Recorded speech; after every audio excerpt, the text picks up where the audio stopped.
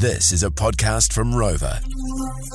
All right, and joining us all the way from Ahitereiria, we have the one, the only, Savage Morena.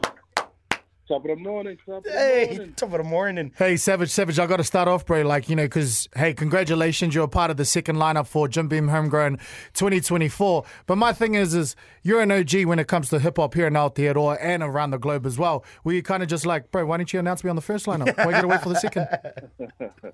Nah, man, at the end of the day, it's however they roll up, I'm always keen to roll with whatever they choose. So being on the second announcement, it's all good, man. And bro, just like talk to us. I know you've done this a few times before, but for those who haven't been to Jim Beam Homegrown, what can you tell the whānau around the rest of the country about being there down in Wellington in front of your peoples? Bro, Homegrown in Wellington's always a great. It's more of like a reunion for a lot of the artists. Yo. It's one place where we all get to catch up and see everyone's faces and catch everyone's shows. It's just the best local festival that you could ever attend, to be honest. So it's been a privilege and an honor to be a part of this lineup for so long. So it's just something I always look forward to, actually. And I'm not trying to get you to tell us your secrets or what your game plan is for next year, but I know when he was here, Akon, he bought you out. So I'm just thinking, any secret guests you want to bring on stage this time? Oh man, bro, I wish I could bring that fella back. Out to Homegrown, but man, even that situation there, I wasn't even supposed to be on stage. I was just there to catch up with him. He's the one that put me on the spot to come out last minute, like literally 10 minutes before he jumped on. So no way. Yeah, that was pretty buzzy. Wow. Do you ever flex your koro card or your OG card at Jim Beam Homegrown? Oh hey, come on, my fridge needs a stock up, guys. Bro, I'm not gonna lie. There was one incident. I'm not gonna say who it was, but there was an artist who was, I think, number one at the time. It's a few years back now. But he decided to get his management in to clear the backstage area just for him.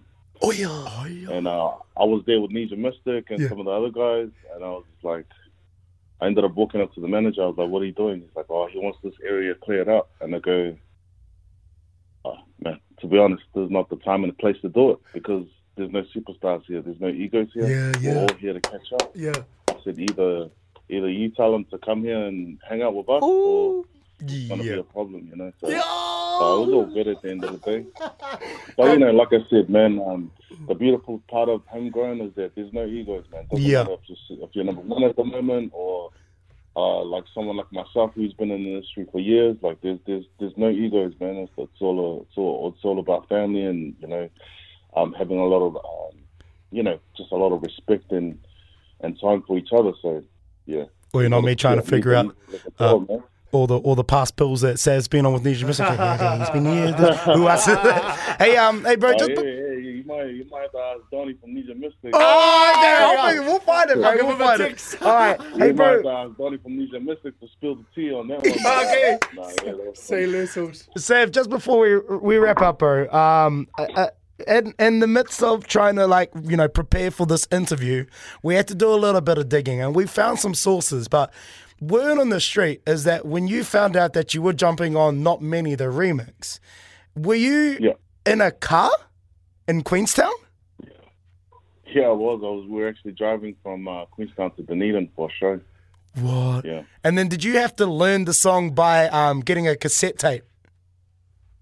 No, so I already knew of the song. I was already a fan of Not Many. The first time I actually saw Scribe perform Not Many was to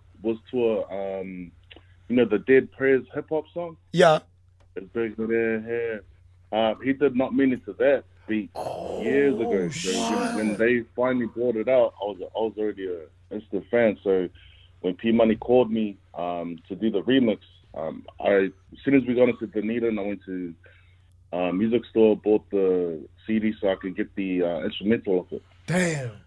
And then lastly, is it true that you didn't want your little laughing at the bit at the end where you're like, ooh, ooh, ooh, ooh, ooh. Oh, so no, that there is Scribble. He's doing that.